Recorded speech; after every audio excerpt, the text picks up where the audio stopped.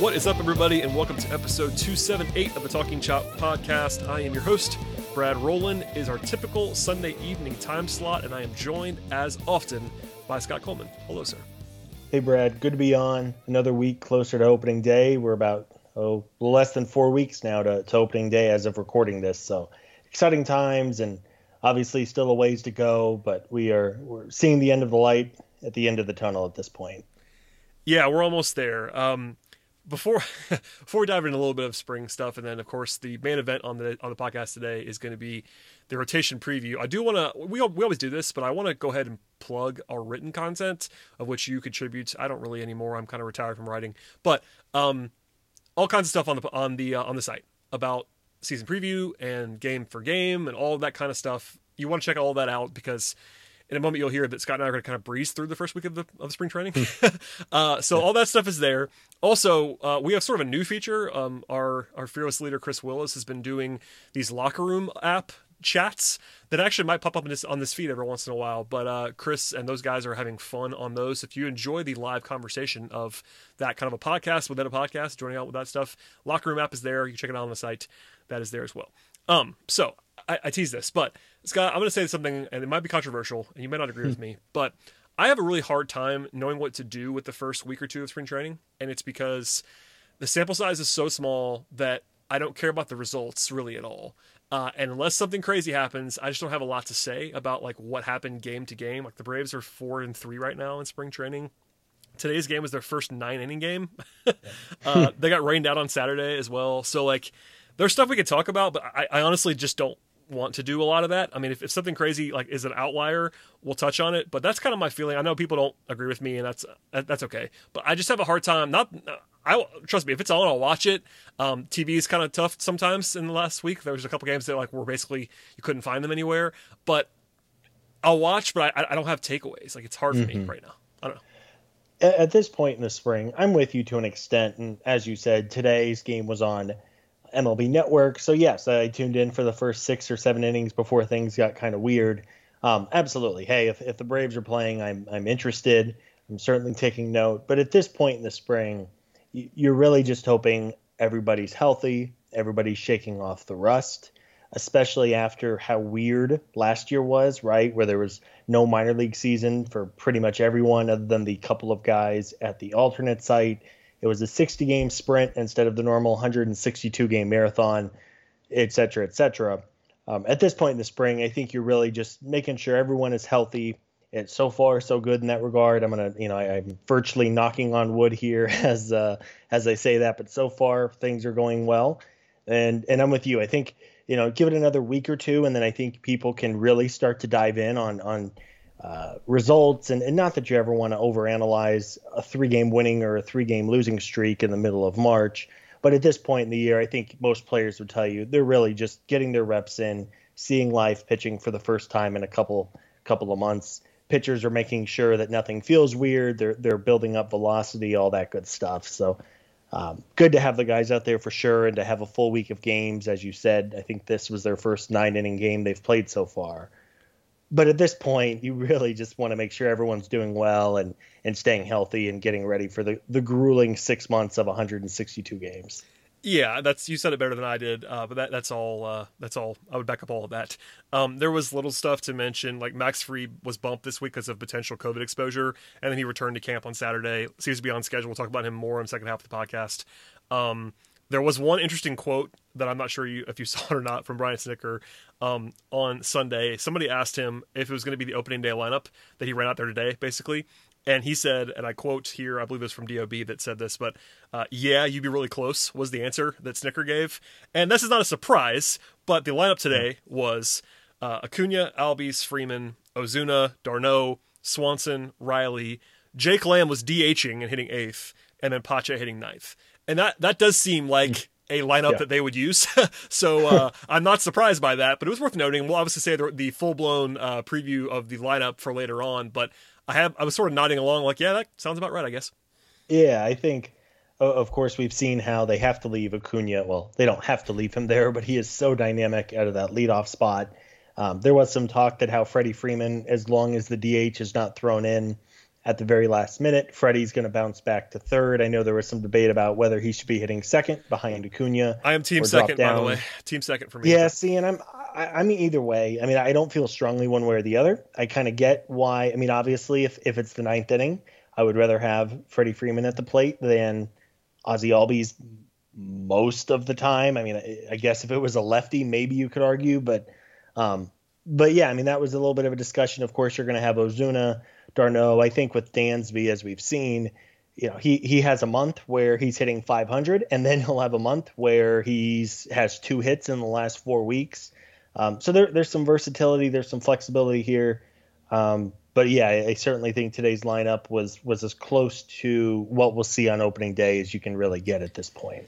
Yeah, honestly, I just said this, and I think Freeman should hit second, but it doesn't infuriate me that he doesn't. If that makes sense, I'm on record as having him hit second if I was in charge. But the lineup as was on Sunday, including Lamb, if they had a DH, if they're playing an AL team, I would probably use Lamb there, depending on who was the pitcher. So yeah, that's kind of the lineup that I'm fine with.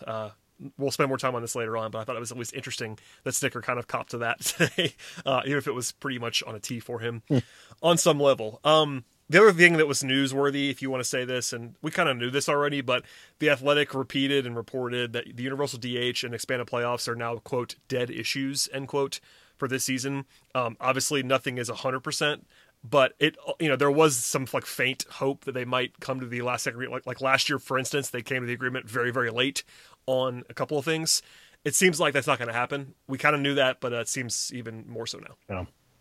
Well, and with the back and forth between the union and the owners about the possible delayed start date, pushing back spring training and all of that, I mean, this is obviously not a good faith bargaining situation here by any means. So if the owners really view expanded playoffs as an even 1-for-1 DH trade, which is just ridiculous to me, I'm with you. I don't want to say it's completely impossible, but I would say as of recording this on the evening of March 7th, I mean, maybe a 5% chance that a DH gets thrown in at the last minute, but I would be surprised at this point. Yeah, it seems like it's very, very unlikely, which, it affects the Braves, as we've discussed a million times, but it's on the table. We both want the universal DH to happen at some point. I think it will. The expanded playoffs, I'm fine without those. I don't want those. But DH-wise, there you go. Okay, before we dive into the players that are going to be in place when it comes to the starting rotation, as we'll do in a second, I want to spend a couple minutes here just talking about last year's rotation.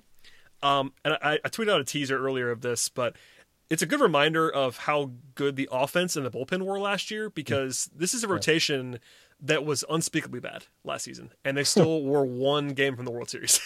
Yeah. Granted, by the end in the playoffs, it was much better because they had the young guys and all that stuff. But on the whole, I will read a couple numbers here for you to react to, Scott. They were 24th last year in Fangraphs WAR, which isn't, terrible, but very bad for a playoff team. They were third worst. They were 28th in ERA among starting pitchers last year. It was 5.51. Now, again, they made the NLCS. This is a team that made the NLCS and had a starting rotation ERA of 5.51. Now, it gets worse. Max Fried, who was awesome last season, and Ian Anderson, who came up and was lights out, those two guys combined for a 2.41 ERA. That's good. Everyone else, and that, by the way, this includes Mike Soroka, who pitched pretty decently before he got hurt, but I left him in there to be just a little bit charitable to the rest of the rotation. But the rest of the rotation, this is everyone that started a game other than Fried or Anderson, combined for a 6.91 ERA last season. Oh. In 173 innings. So it was like there was nothing. This is almost a full workload of innings.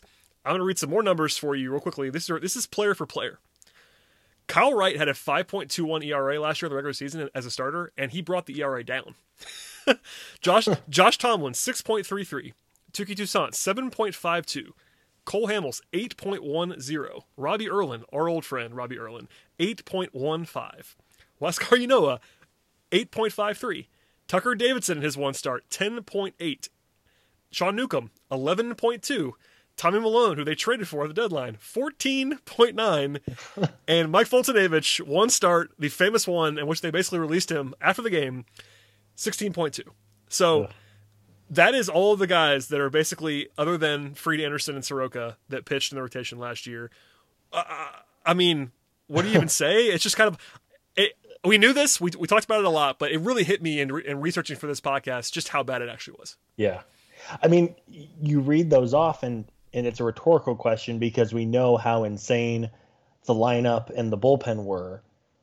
But, like, how on earth did this team – I mean, not only did they get within a game of the World Series, but they were pretty comfortably in first place in the National League East, like, all year. They cruised, yeah. I mean, it was, because of a 60-game season, I think there was maybe, 4 or 5 days left in the year. But that's not even that was just more of a mathematics thing, right? Like, you can only expand out your lead so much in 55 games. Yeah, just insane. I knew it was bad. I guess I didn't realize it was that bad. Holy smokes. I mean, it's really a testament. And the thing is, this time last year, we felt pretty good about the rotation and the Braves' depth. We thought, oh, they have 6, 7 guys.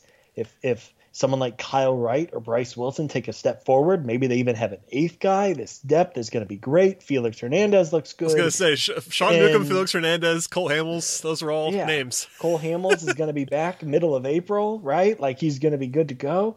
And of course, this is not the same group, and I think the projections and most people are much higher on this group of 6 or 7 or 8 now versus a year ago. But man, it really is alarming to hear those numbers in a 60-game season. Things are going to get weird, but I mean, it's almost amazing to me looking at those stats that they were able to not only win the division and cruise. I mean, they didn't lose a playoff game until Game 3 of the NLCS. I mean, mostly cruise through the first 2 months of the year, despite having literally like one good pitcher the first couple months, and then Ian Anderson, his greatness the last couple of weeks. Yeah, just a wild sequence. Again, 28th in ERA, and you win the division. It's really hard to do that. Even if you take the playoff stuff out, all that stuff. Simply put, if you were 28th in Major League Baseball in ERA and you win your division by multiple games, I don't know how that happens, but it happened. So we watched that. Before we get to the players, last stuff, some projections for this year. They're obviously a lot more rosy. It is worth pointing out, as you just did, that the Braves were not supposed to be that bad as a rotation last year. Now, I will say, I know you and I did this, Eric, to some extent as well. We were not like over the moon about rotation last year coming into the season. We thought it'd be solid, for sure, but not like awesome. We knew that it wasn't like a huge strength for them last season. This year, it's kind of the same. Like, they're supposed to be pretty good, not elite, and that backs up with the Fangraphs projections that I pulled today. Fangraphs projects the Braves 9th in rotation WAR, which is, that's solid, top 10. Tied for 4th in rotation ERA at 4.10, which is obviously quite good. And by the way, this is the order in which they project the rotation in terms of WAR. It's actually Charlie Morton first, then Max Fried, then Soroka, Anderson, Smiley, and then Kyle Wright in 6th. But the thing is about the projections here, we'll get into this a little bit later as we get into players, but they actually project the Braves to have the 6th fewest starting pitcher innings in baseball this year. And I wonder if that's because they have some guys who have not, I mean, other than Morton, really, they don't have a lot of guys who have thrown a ton of innings. Even Fried and Soroka's one season, they're not like 200 inning guys that we've seen. So that's probably part of this. But the only guy that Fangraphs has projected for more than 144 innings is Charlie Morton. Which is just interesting. I'm not saying it's right. I mean, I think the smart money would be that one of these guys has more than that in terms of innings, maybe more than one. But it just kind of speaks to the fact that, as a reminder, there isn't a lot of evidence. Not to say that they can't do it, but these guys have not, other than Morton, again, have not proven to be like huge workload guys for a full season. So it's kind of a question mark. No, I mean, I think there's a legitimate question mark with just about everybody in the rotation. I mean, this is not 1998 where you have Maddox and Glavine and Smoltz and you just pencil them in for 600 plus innings and 50 wins.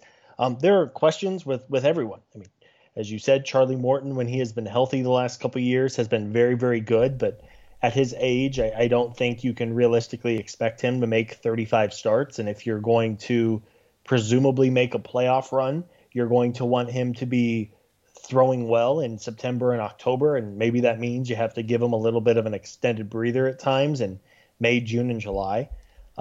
Mike Soroka is coming off major Achilles surgery. You would presume that he's going to make a full recovery. He's a young man, and by all accounts, he's progressing well.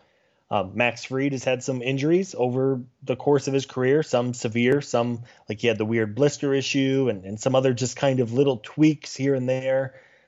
Ian Anderson, as good as he was, has pitched in the big leagues for about a month.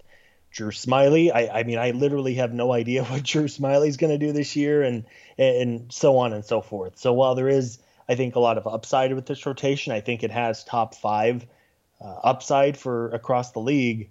There are some very legitimate questions with just about everyone, and I think that's probably why there are not 3 guys projected for 190 innings right now. Yeah, realistically, and I'm knocking on wood the way that you did earlier on the podcast, I don't think it's going to be as bad as it was last year. It would be hard to be as bad as it was last year. A lot would have to go wrong, but there is some downside here. There is definitely a world in which this rotation is not capital G good this year. So that's in play, but to your point, they have upside too. Like, it wouldn't blow me away if they were top 5. So a lot of flexibility. It's a long season, and we'll talk about all these guys momentarily. But first, before we dive into them, a word from our sponsors on the podcast. So here they are. All right, Scott. What I want to do here is go through the guys who are not necessarily projected to be in the top 5 rotation, because they're going to need them. One thing we learned last year as well is that you need more than 5 pitchers, Scott. We knew that already, but it was driven home quite a bit last season that you have to have more than 5. And by the way, just as a refresher, the 5 projected guys are Soroka, Smyly, Morton, Anderson, and Fried. So these are the guys that are not in that projection, but with Soroka's injury looming, there is definitely some room here, even before the season starts, for one or two of these guys to get some action. But then as the season goes along, they're going to need some of these guys. So Number 1 is Kyle Wright, who I think a lot of people thought might be in a rotation, like as a full-fledged member coming out of last season. He still could be at some point. It's worth noting, though, that Kyle Wright, while he was awesome late last season, had a couple good playoff starts as well. At least the one nasty one against Miami comes to mind. He's 25, which is not like incredibly young. And Kyle Wright's career ERA is 6.22 in the major leagues. Yeah. He was pretty bad in the first 8 starts last year, a 5.21 ERA, and then was pretty good late. So everyone is hoping, including us, that he is the guy that we saw late last season. But I would always advise to not assume that is now him all the time. It could be. I'm not saying it could be, but it just you can't assume that. In the spring, he's been fine so far. 4 1/3 innings, 3 earned runs. Not great, not terrible. And the projection systems don't love him, and that's what happens when you have an ERA over 6 for your career. Systems are not going to like you very much. So I'll leave it up to you, Scott. What do you expect from Kyle Wright? Because they're going to need him at some point, and he's still talented, but it's not necessarily always been there. Yeah, I really don't have any read on him. He's a tough guy to figure out. He really, since he's come up, he has been more bad than good by, as you just said, a ERA above 6 for his career.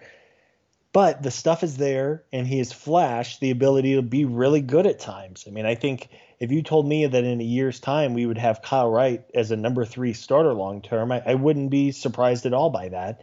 But as we've seen, it just seems like he's been close, but he just can't get there. And maybe you mentioned he pitched well down the stretch, and then against the Marlins in Game 3 of the NLDS. Him getting lit up by the Dodgers in a must-win Game 3. I don't want to make excuses for the guy, but that was a very difficult situation to be thrown into. So I don't know. I mean, if you told me Kyle Wright's going to have a great year and end up making 25 starts while filling in for Soroka and then just spot starts, I wouldn't be surprised if you're telling me that he doesn't make more than 3 starts all year and just doesn't look good, and you're wondering what his long-term future is at the big league level. I wouldn't be surprised either.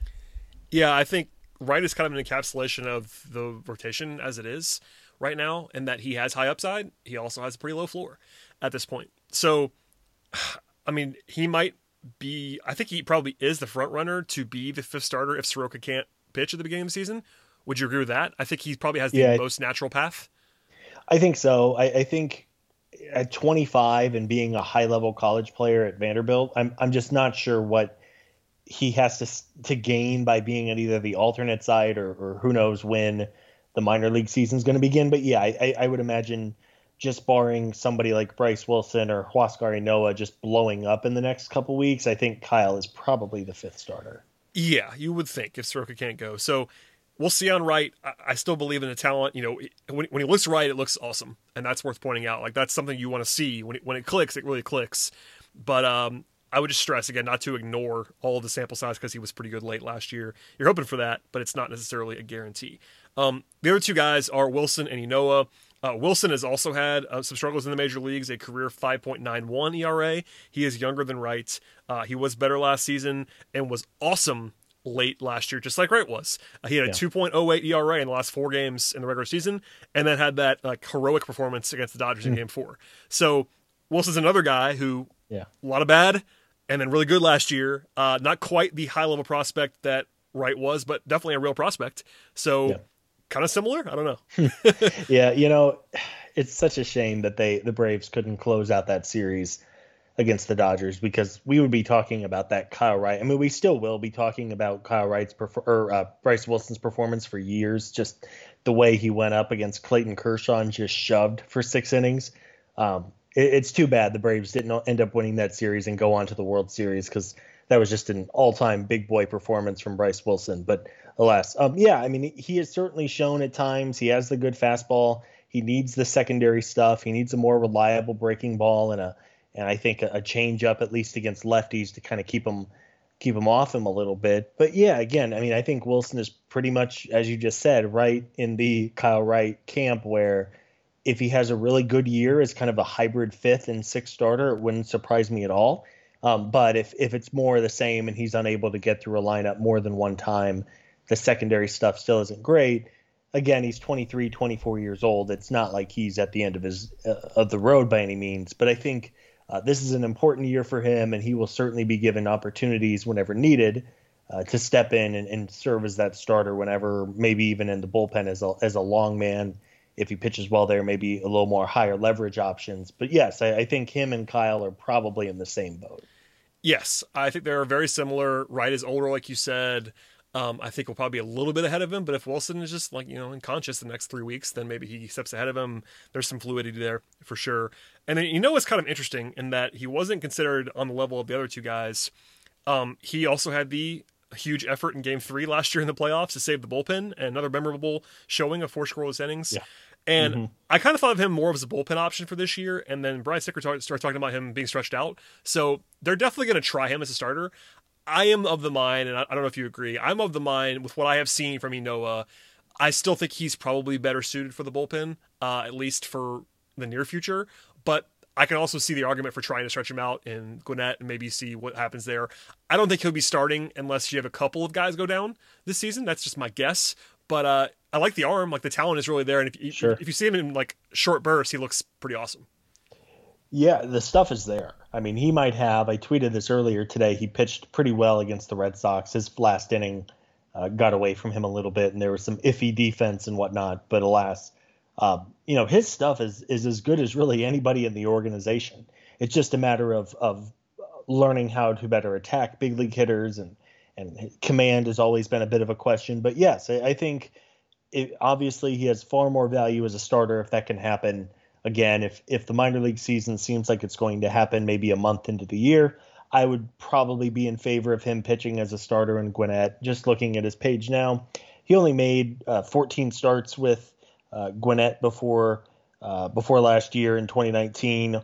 Only about 73 innings at AAA, and then was barely at AA. Now, looking at his page, he jumped 3 levels in 2019. So because of that, I think I would be in his age, 22, 23, I think I'd prefer him in the minors pitching every day and see if he could be a starter long term. But I'm with you. I think ultimately a bullpen role is probably in his future.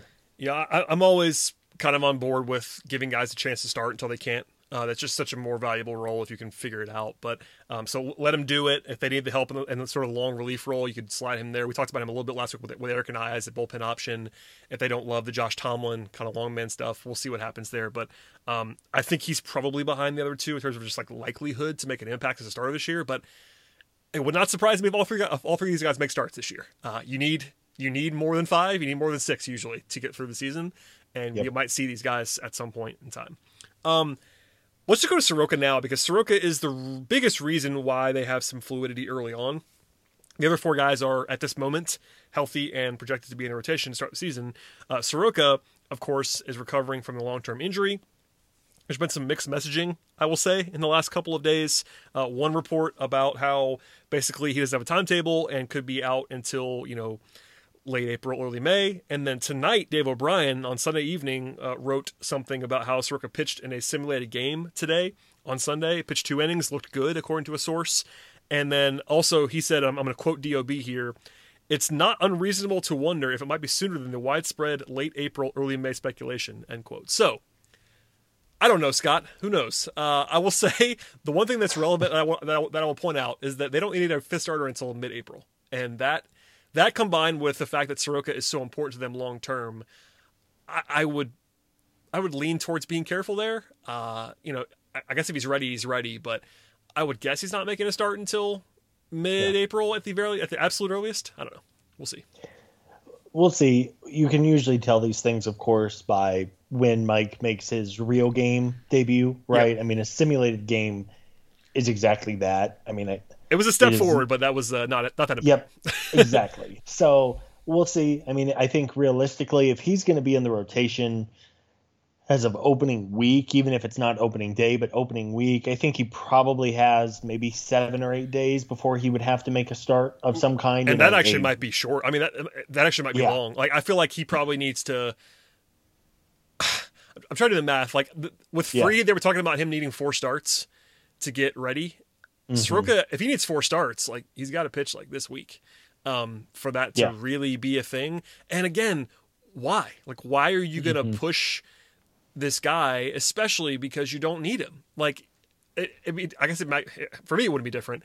But when you have 4 guys who are established starters in a rotation, and you don't need a 5th for a while, like, who cares if he pitches the first week of the season? Does that actually matter? I think right. I mean, if they were going to just throw some, guy with 0 chance to the Wolves in the first week and a couple weeks of the year, because the games do matter. Right. Yes. Especially in, what is easily the most competitive and difficult division in the league, right? Like, every game's going to matter. A win on April 1st is the same win as a win on September 1st. But as you just said, you have Kyle Wright, you have Bryce Wilson, you have Huascar Ynoa. You do not need to unnecessarily push Mike Soroka, 6 months, 7 months removed from major Achilles surgery. There's just no reason. And you have some off days early in the year. You can guarantee, I guess not guarantee, but you will very likely have a weather delay somewhere, right? Like, you're guaranteed that. I mean, they're in Washington and Philadelphia that first week. You can't tell me it's not going to be like 35 degrees and raining one of those nights in Philly. Yep. It always is that time of year. So there's no need. I mean, if it was the World Series, sure, maybe you go out there and you say, "Hey, kid, give it all you got." But it's April 1st. It's a long year. Soroka is very, very important. So there is 0 reason to bring him back, even if he says and the team doctors say they think he's 100%. Give him another week. I mean, what's it going to hurt, Brad? If we do our or end of season podcast saying, well, if Mike Soroka was out there on April 5th instead of April 17th, you know what? If I do that, please flame me on flame me in the comments. If I do that, I won't. I don't think. But if I lose my mind and if I lose my mind in October and we're coming on this podcast yelling about how Mike Soroka was soft and couldn't pitch for 10 days, I'm not going to do that. But I'm with you. Yeah. So you have depth for a reason.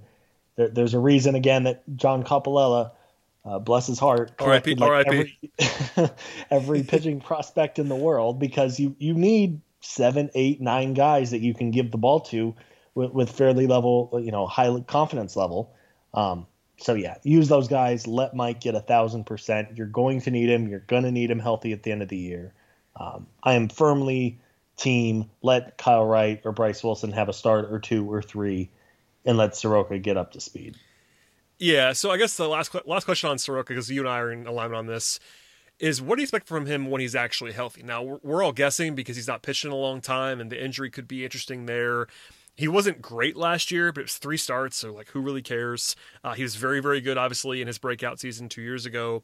But the projection systems, like Steamer has him for a 4.19 ERA, Zips is 3.81. I'd take the under on both of those, especially Steamer.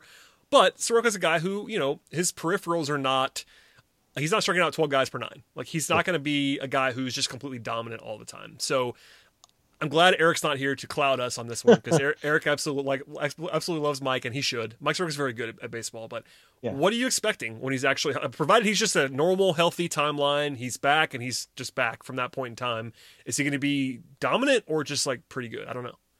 Yeah, I mean, Mike is just kind of an oddity in today's game because so many guys are throwing mid, upper 90s, and again, he just pounds the strike zone. The command is so good. He knows how to attack. So yeah, I mean, the 4.19 ERA seems ridiculous to me. I mean, Steamer's not the best projection model by any means. I feel like that's just the strikeouts and walks, I'd imagine. Like, sure. I'm just guessing, but that has to be what it is, right? Yeah, I mean, his career ERA through 37 starts, 214 innings is 2.86. His FIP is 3.4. His xFIP is 3.87, though he really does limit hard contact really well, and keeps the ball on the ground. So yeah, I mean, if I think probably a 3.4, 3.5 ERA seems reasonable to me. I'm guessing he's going to have a little bit more rust than your normal pitcher, just considering he hasn't pitched very much over the last 18 months. But yeah, I don't see any reason why, unless he's just pitching through injury and doesn't say anything, or if he's not 100% but isn't saying anything. I would sure think it will be more of the same from Mike, and we know why he's successful, and he should not stray away from that by any means. Yeah, I agree. So I think he'll be good. I don't think he's necessarily going to be a Cy Young winner multiple times, unlike Eric, who will tell you that he will be. I'm kidding. Well, maybe I'm not kidding. But I think that my baseline expectation for Mike Soroka is that he is good. Maybe not like, number one pitcher in baseball, great, but good and good for a long time. So, all right, Drew Smyly time. Let's pivot. I will say, when we talked about Drew Smyly when they signed him long ago, I think, in retrospect, I feel like I'm really high on Drew Smyly compared to a lot of the reactions. People are really upset about that in a lot of ways, especially now. I still get my mentions, people that are upset about the contract because of the Braves not spending a lot of money this offseason. And it's like, oh, they had enough money to spend $11 million on Drew Smyly. It's like, well, yeah, Drew Smyly might be good. He might be bad. We'll see. Really a lot of volatility here for Drew Smyly. He'll be 32 in June. He was quite good from 2012 to 2015. He had a low threes ERA and almost 400 innings in the American League. He was awesome. Then he wasn't great in 2016. He got hurt. After that, missed 2 full seasons. Then he was bad in 2019. But then he was awesome last year in a very small sample size. The arm talent is supposed to be great. We've seen flashes of that. And no one knows what to make of Drew Smyly in terms of projections, because like when he's been good, he's been really good. He also missed 2 years and was bad in the year he came back. So shrug, I have no idea. I will just say before I turn it over to you, $11 million for one season is not some exorbitant figure for a starting pitcher. That's my number one point always, is that for him to be reasonably paid on that contract, the bar is fairly low. Like if he's just like a 1.5 WAR pitcher, he pays for himself. Just keep that in mind. So an interesting quote I'm looking at here. He made a start a couple days ago. He told a friend of the program, Gabe Burns of the AJC, Smyly said, quote, "This whole spring I felt great. I feel like I have a great idea of the kind of pitcher I am now. Yeah, baby. It takes a long time for a lot of guys to figure it out. The game is always evolving. You have to keep making adjustments, but I feel like I am in a really good place and know how to pitch, how to attack hitters, and I'm just trying to carry that over," end quote. So I called Drew Smyly the most interesting man in Atlanta a couple of days ago, and I truly think he is. Yeah. With respects to all other professional sports teams in the area. I have no idea. I mean, if you want to go rosy on Drew Smyly, his underlying metrics last year were like as good as anybody, and we're talking about like 5 starts. But he was up there with like DeShane Bieber and Jacob deGrom in terms of like limiting hard contact and strikeout percentage. I mean, he was unreal, but you're also talking about 5 starts in a 60-game season when everybody's just trying to stay healthy and get through the 2 months. So I have no idea. It was clear that Alex Anthopoulos in the front office really, really likes Smyly. Everybody always talks about Jake Arrieta, the way that he completely changed, and even Charlie Morton for that matter too. He was a ground ball, soft contact guy for the first decade of his career, and then he went to Houston and learned how to spin a baseball and add some velocity, and all of a sudden he is who he is today. Who knows where Smiley's going to be? If you tell me that he is the best Braves starter on a per start basis this year, I wouldn't be surprised. If you tell me that 3 weeks into the year he gets hurt and he's never really the same and it turns into like Cole Hamels 2.0, I wouldn't be surprised either. So that's kind of where I'm at with Drew. Yeah. The Hamels comp is an interesting one because Hamels, was good for a long time and was pretty steady. Obviously had some highs and lows and was a Cy Young winner and was awesome at times, but part of his appeal last year, it's kind of funny to think about this now, was that he was pretty safe. Like, he got hurt, and that's why he didn't pitch. But coming in, like, there was some safety in that contract. Smiley is the opposite. Smiley is there's a world in which he's just fine. Like, that's definitely on the table. Like, that's in play for him to be just like a solid 4 starter this year. That's one of the scenarios that's definitely in play. There's also, like you said, there's a scenario in which he's awesome. And maybe only in 20 starts or whatever, but where he just pitches great. Or he might get hurt, or he might be bad. So there really is the whole spectrum on Drew Smiley. I think the median outcome, and I might be wrong about this, I think the median outcome is worth the deal they gave him. I really do think that. I thought that at the time. I've not changed. In fact, the market probably dictates where I like the deal even more now than I did in November. Like, I made this comparison a few weeks ago, but guys who were probably not as appealing to me got as much or more money than he did over maybe even multiple seasons. So I'm okay. It may not work. Trust me, I'm prepared for this to not work. Drew Smiley is a risk on some level. This is not a safe signing, but this is also a signing you can make easier when you have Kyle Wright and you have Bryce Wilson. And not to say that they have overwhelming depth, because as we saw last year, that doesn't matter. But I think there's some flexibility here, and they can pull the trigger to remove him if he's bad, or if he gets hurt, they have somebody step in. So I kind of like it. I'm not going to tell you I'm over the moon about Drew Smiley, but I don't mind Drew Smiley. And I think right now, at least what I've seen, I'm not sure if you've seen the same thing I have, but I think the fan base is like not thrilled with the Drew Smiley experiment. And I'm more okay with it. That's where I am. I'm good with it. I think the timing of it was just what threw. I mean, it was early. Off. Yeah. I mean, when I vividly remember sitting in my in my office at my real world job when the tweet that the Braves signed Drew Smiley for $11 million came up. I'm like, who? Who did they just give? Yeah. Who did they give 11? Is this a fake account? Is this Braves Cody messing with me again or something like that? Especially because we didn't know, like, at least I didn't know how good he was last year. Honestly, I had no clue. Oh yeah, yeah. Until we looked at it, because we have to, and that's what our job is. You and I. Like, did you know he was really good last year? Because I had no idea. I had no. I mean, I'm on the West Coast. I see a decent number of Giants games just being on at 7:00, and I couldn't have told you Drew Smiley was still pitching in the big leagues a year ago. I mean, truly, honest to God, I won't lie about it. I believe you. Trust me, I believe you. So, again, for Anthopoulos to go out and give $11 million to him, it's a lot. Maybe it was a little bit of an overpay. Maybe he had a 2-year deal elsewhere, and he wanted to lock it. He had to give an extra $1 million or $2 million in order to lock it in. But that's what I think, I'm pretty sure. And I think if Charlie Morton was the first guy to sign, and then 2 weeks later they signed Smiley, I think the reaction would have been a little bit differently, because I think some people saw the $11 million number and were like, is this the guy? Like, really? That on November 10th or whatever day it was, like, this is your big pitching addition? Like, at that point, they had 5, 6, 7 starters, right? I mean, nothing said they had to add Charlie Morton. So, yeah, I have no idea what to expect from Smiley this year. He could be very good. He could make 5 starts, get hurt, and then we're like, what the hell were they doing? Yes. But truly, I think there's like 10 realistic outcomes that we could probably list off, and who knows what we'll get. But I do like the signing. I think we're in agreement. We like it a little bit more than most, and there's some upside there, and maybe it doesn't work out. But that's why you gather 7 or 8 pitchers who you feel pretty good about.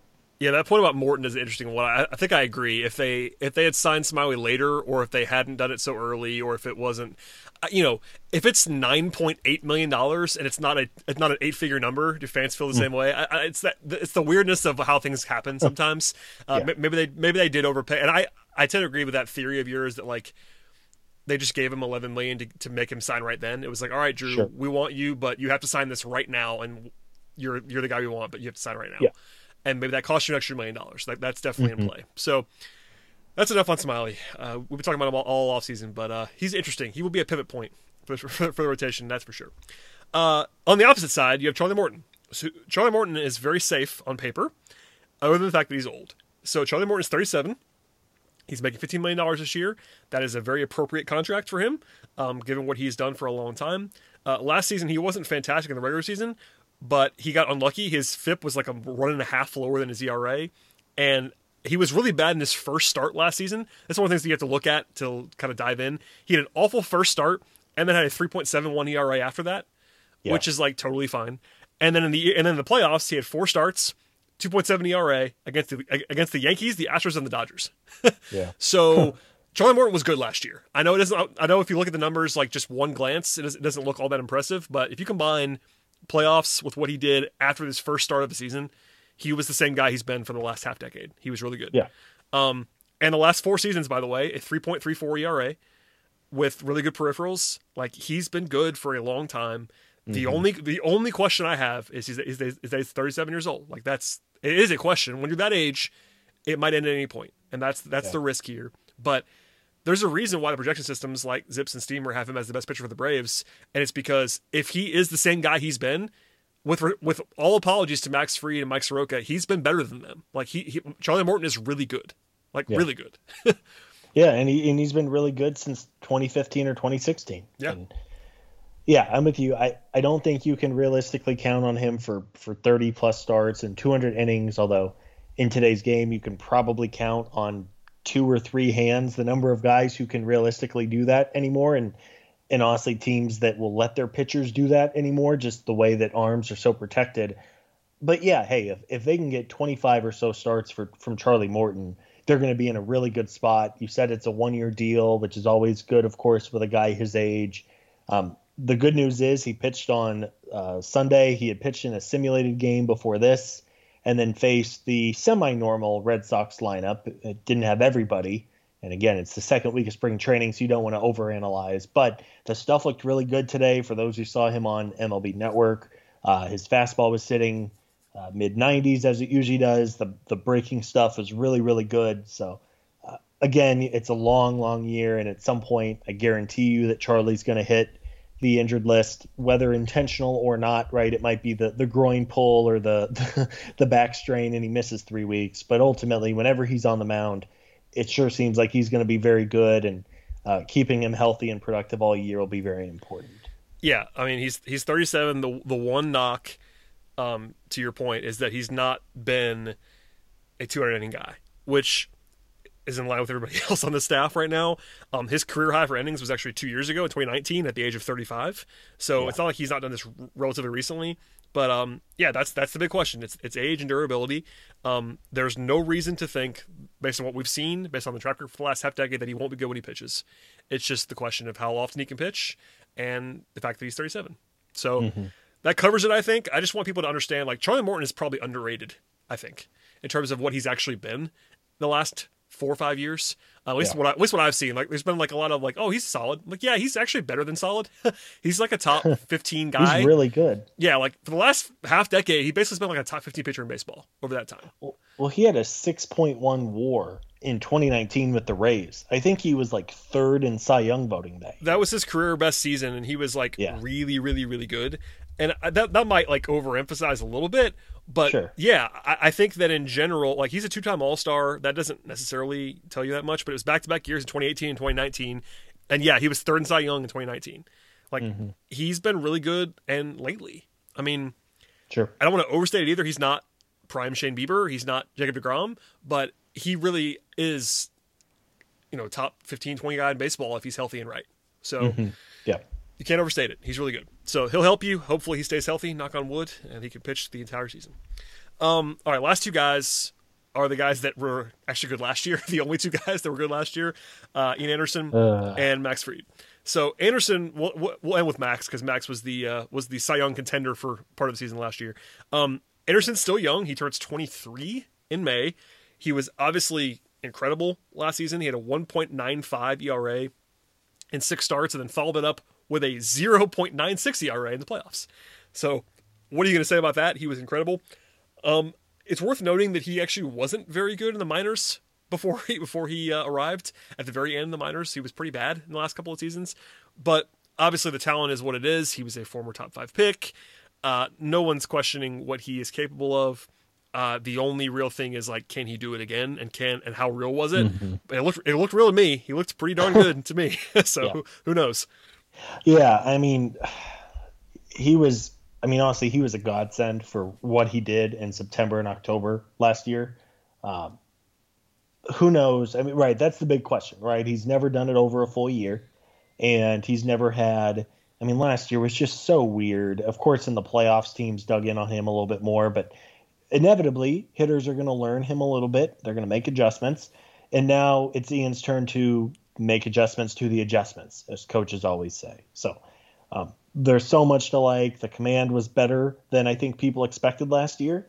He did have some walk and command issues in the minors, but if he can keep that walk rate around, I think 3.9 walks per 9 last year, that feels fine for him. He's going to strike guys out. He didn't give up much hard contact at all, which is, of course, great.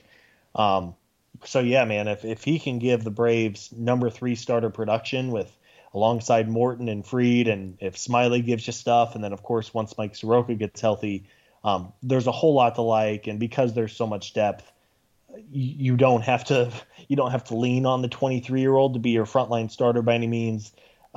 I think there's just so much potential and promise with Ian, and hopefully he's able to settle in as the team's 3rd or 4th starter and have a really nice year.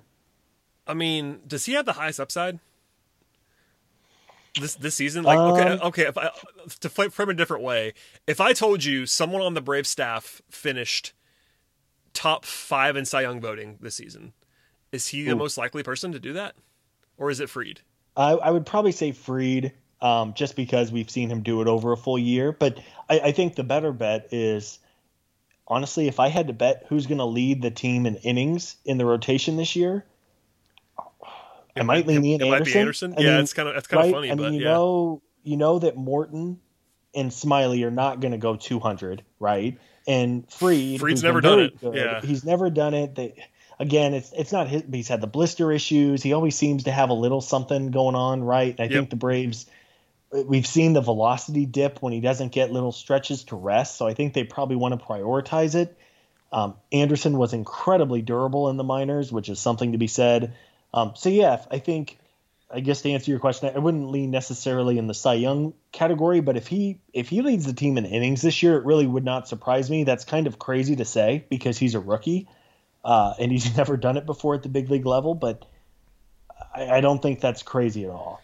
Yeah, so to wrap it up on Anderson, I don't think, in fact, I know, nobody is a true talent 195 ERA guy in the modern baseball game. Maybe DeGrom is or something, but like he's not that, I don't think. Like he got a little bit lucky last year. That's not a knock on him by any means. No one can be expected to throw a sub-2 ERA in the modern game with a ball flying out of the ballpark the way it is.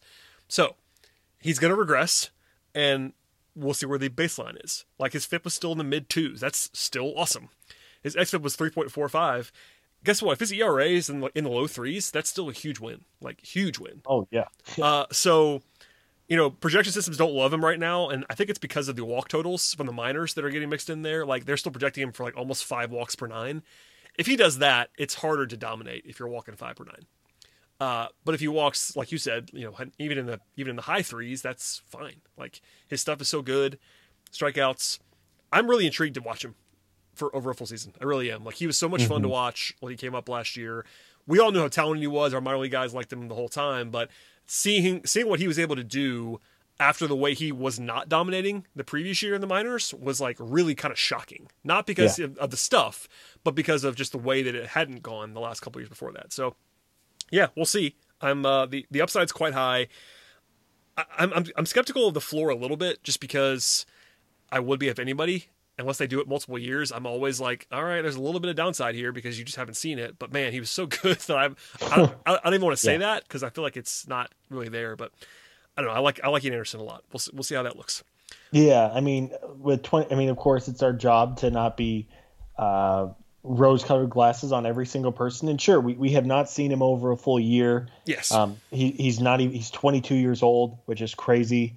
And again, there's going to be more video on him. Teams are going to scout more, et cetera, right? He's going to be on his 25th start of the year, and that's different than when you're on start number 3. Your arm's going to feel different. You're going to be tired.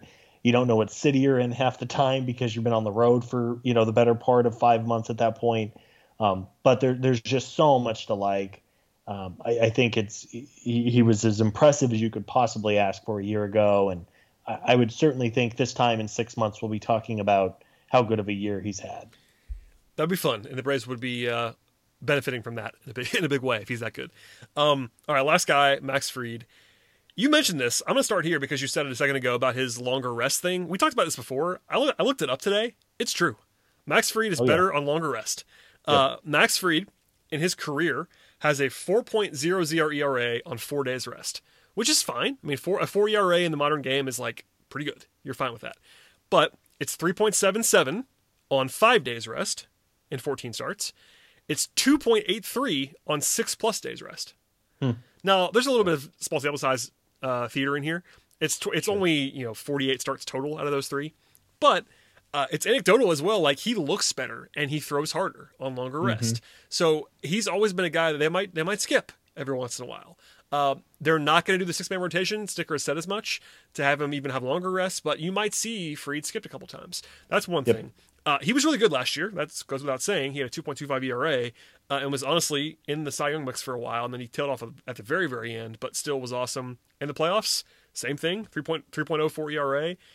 He's the number 1 starter right now. I think you have to say that. At least that's the way that I view this. Obviously, Soroka was 2 years ago, but in terms of like highest median outcome for this year, is it Fried?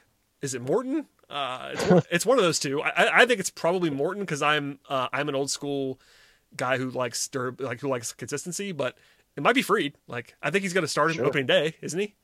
So yeah, I think so. I mean, he was game 1. I mean, I guess they didn't really have any other options in the playoffs, but yeah, I think at this point it's Max gets the ball for the opening day, and I know some of that's just kind of ceremonial and all of that, but he certainly deserved it, and it will be interesting to see how the Braves handle him because. And this goes, of course, for everybody on the team, but you want him to be throwing as well as he has all year in September and October. And I think realistically, if that's going to happen, you're going to need to give him extra rest. You're going to need to skip a start. And I'm not saying that you're going to be without him for long stretches of time, but anytime you have those, off day Monday, and then you play 2 games on Tuesday, Wednesday, and then they have another off day on Thursday, utilize those opportunities to give him an extra day, skip a start, keep him fresh. I would much rather have Max Fried, as you just pointed out with those numbers, I'd much rather have the better results over 28 starts than never giving him a breather and having still pretty good numbers, but nothing spectacular across 32 starts, if that makes sense. It does. And, his FIP's been higher than his ERA in 3 of the 4 seasons.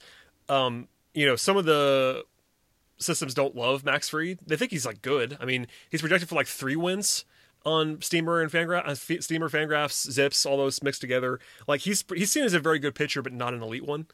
And that's probably true. But I think it's interesting to kind of see where his baseline is because, there are some pitchers that can outperform their FIP repeatedly. He may not be one of them, but so far he kind of has been. And when he looks good, man, it is scary. Like, Max Fried, when he's on, is unhittable pretty much. So I'm interested to see where that level finds itself. But in his career so far, it's 281 innings, but he has a 3.52 ERA. That's really good in the modern game, man. Like, that's like a top, 30, 40 pitcher in baseball level for if that's his normal level. So yeah, I mean, you'll take that. I think Max Fried may not be what he was last year because I think you have to project him to not have a 2.25 ERA this season, but he's still really good. I'm intrigued to see where really good is. Like, does that mean actual no doubt ace, or is he more in that next tier or 2 down? And that's not a shot at him either way, but that's kind of the difference here with Fried about what he actually is.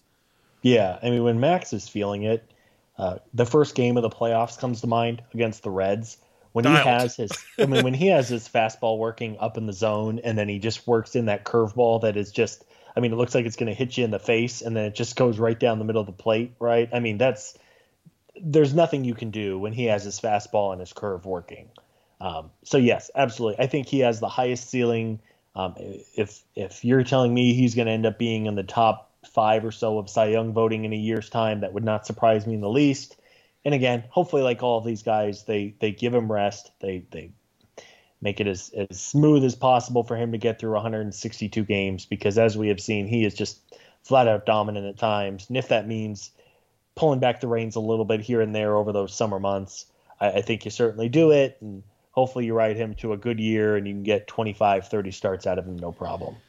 Yeah, I feel good about Max Fried. I guess we should do a wrap up here and just, we said it a little bit earlier, but I want to take your temperature on the rotation as it is right now. Like I told you before, like the Fangraphs projections are in the top 10. Do you feel that's like correct-ish? Like, do you feel good about the rotation? Do you feel ecstatic? Do you feel negative? Like, where's your kind of current thought March 7th on the rotation? I think it's plenty good enough for what the Braves are trying to do this year. Is it the Dodgers? No. Is it the Padres? No. But you don't necessarily need to be the Dodgers or the Padres until the last series of the year, the second last series of the year. So I think there's a lot to like. There's a lot of upside. There is some risk with injuries, and who knows how some of these guys are going to do. As we've outlined, there are legitimate questions with just about everybody.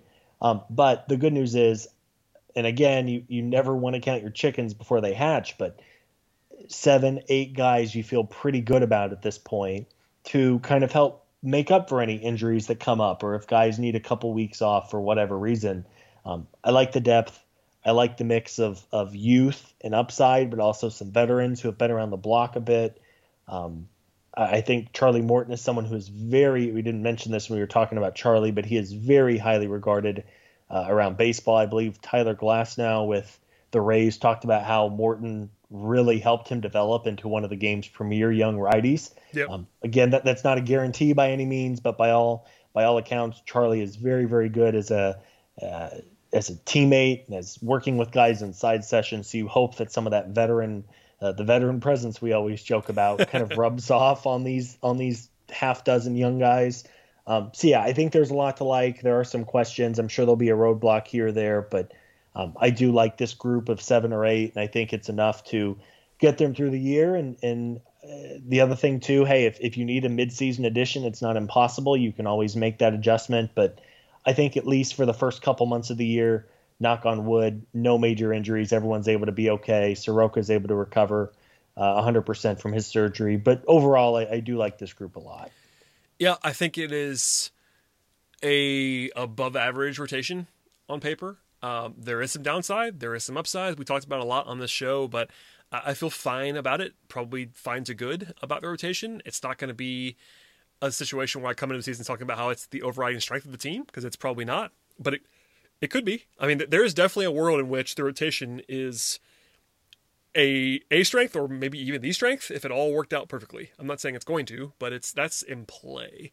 I would still rank it behind the lineup for sure. In terms of the pecking order of like the 3 units, the lineup, the rotation, and the bench. Not the bench, and the bullpen. Whereas last year it was clearly third by a lot. I'd probably have the lineup 1, then the rotation, then the bullpen at the moment. Do you agree with that? Yeah, I think so. I mean, I think this rotation could be very, very good. Yeah. I mean, if a few things break right, this could truly be like a top 3, top 5 rotation. If most everything goes right, and it certainly can. I mean, they have a lot of. I mean, all 6. If you want to count Wright and Wilson, but even just the 5, all 5 guys in the rotation could be like 3+ WAR guys this season. Oh, for sure. They all have that capability. So again, that's not likely to happen. You're not likely to have everyone be as good as they can be. But if you just go like guy for guy on the list, they're all capable of being quite good this season. So yeah, there's really upside there. This is not like us sitting here and bullshitting for 15 minutes about Sean Newcomb. We don't do that. And being like, well, Sean, this could be the year where he doesn't walk 11 batters per 9 innings. Like we're not doing that. we did that a little bit. But no, I honestly, there were times when you're talking about like talent wise, and if we were doing that with Wright and Wilson, we'd be doing that. You know what I mean? If they were in the rotation, sure, it's projection at that point. We've not really seen them do it aside from small sample sizes. But the 5 guys who are in the rotation right now, Fried has done it, Soroka has done it, Anderson like really did it last year in a small sample size, but still did it. Morton's been awesome, and then Smiley is a bit of a weird one, but even then, he's had full seasons where he was good in the major leagues. Yeah. So there's no like out of thin air projection here for prospects. These guys, I know Anderson's still kind of a prospect, but he just did it basically for 15 starts.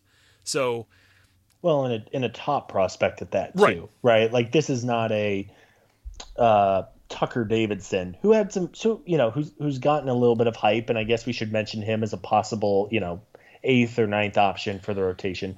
But this was not Tucker Davidson having 5 or 6 good starts and then just banking on it being good. I mean, Anderson's been, of course, a top 50 prospect, a number 3 pick, so on and so forth. Yeah. So, in short, probably going to be pretty good. Could be awesome. Always some downside because it's pitching, and pitching is volatile. But, we'll be here to talk about it all. And hopefully nothing's going to change in a negative way. We'll obviously give you updates on Soroka, any other injuries that pop up in the next couple of weeks. But our general plan on the pod is to do, we'll do our lineup preview in the next week or two.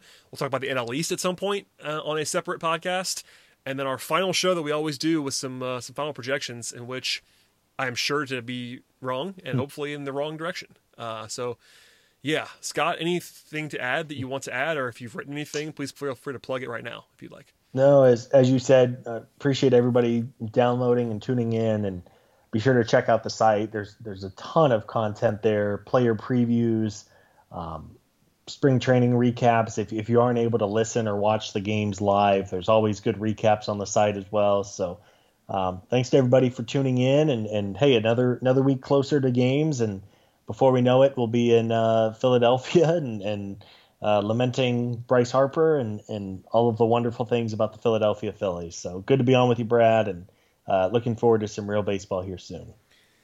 It'd be nice to have some baseball. It's coming. Hopefully everything stays on track.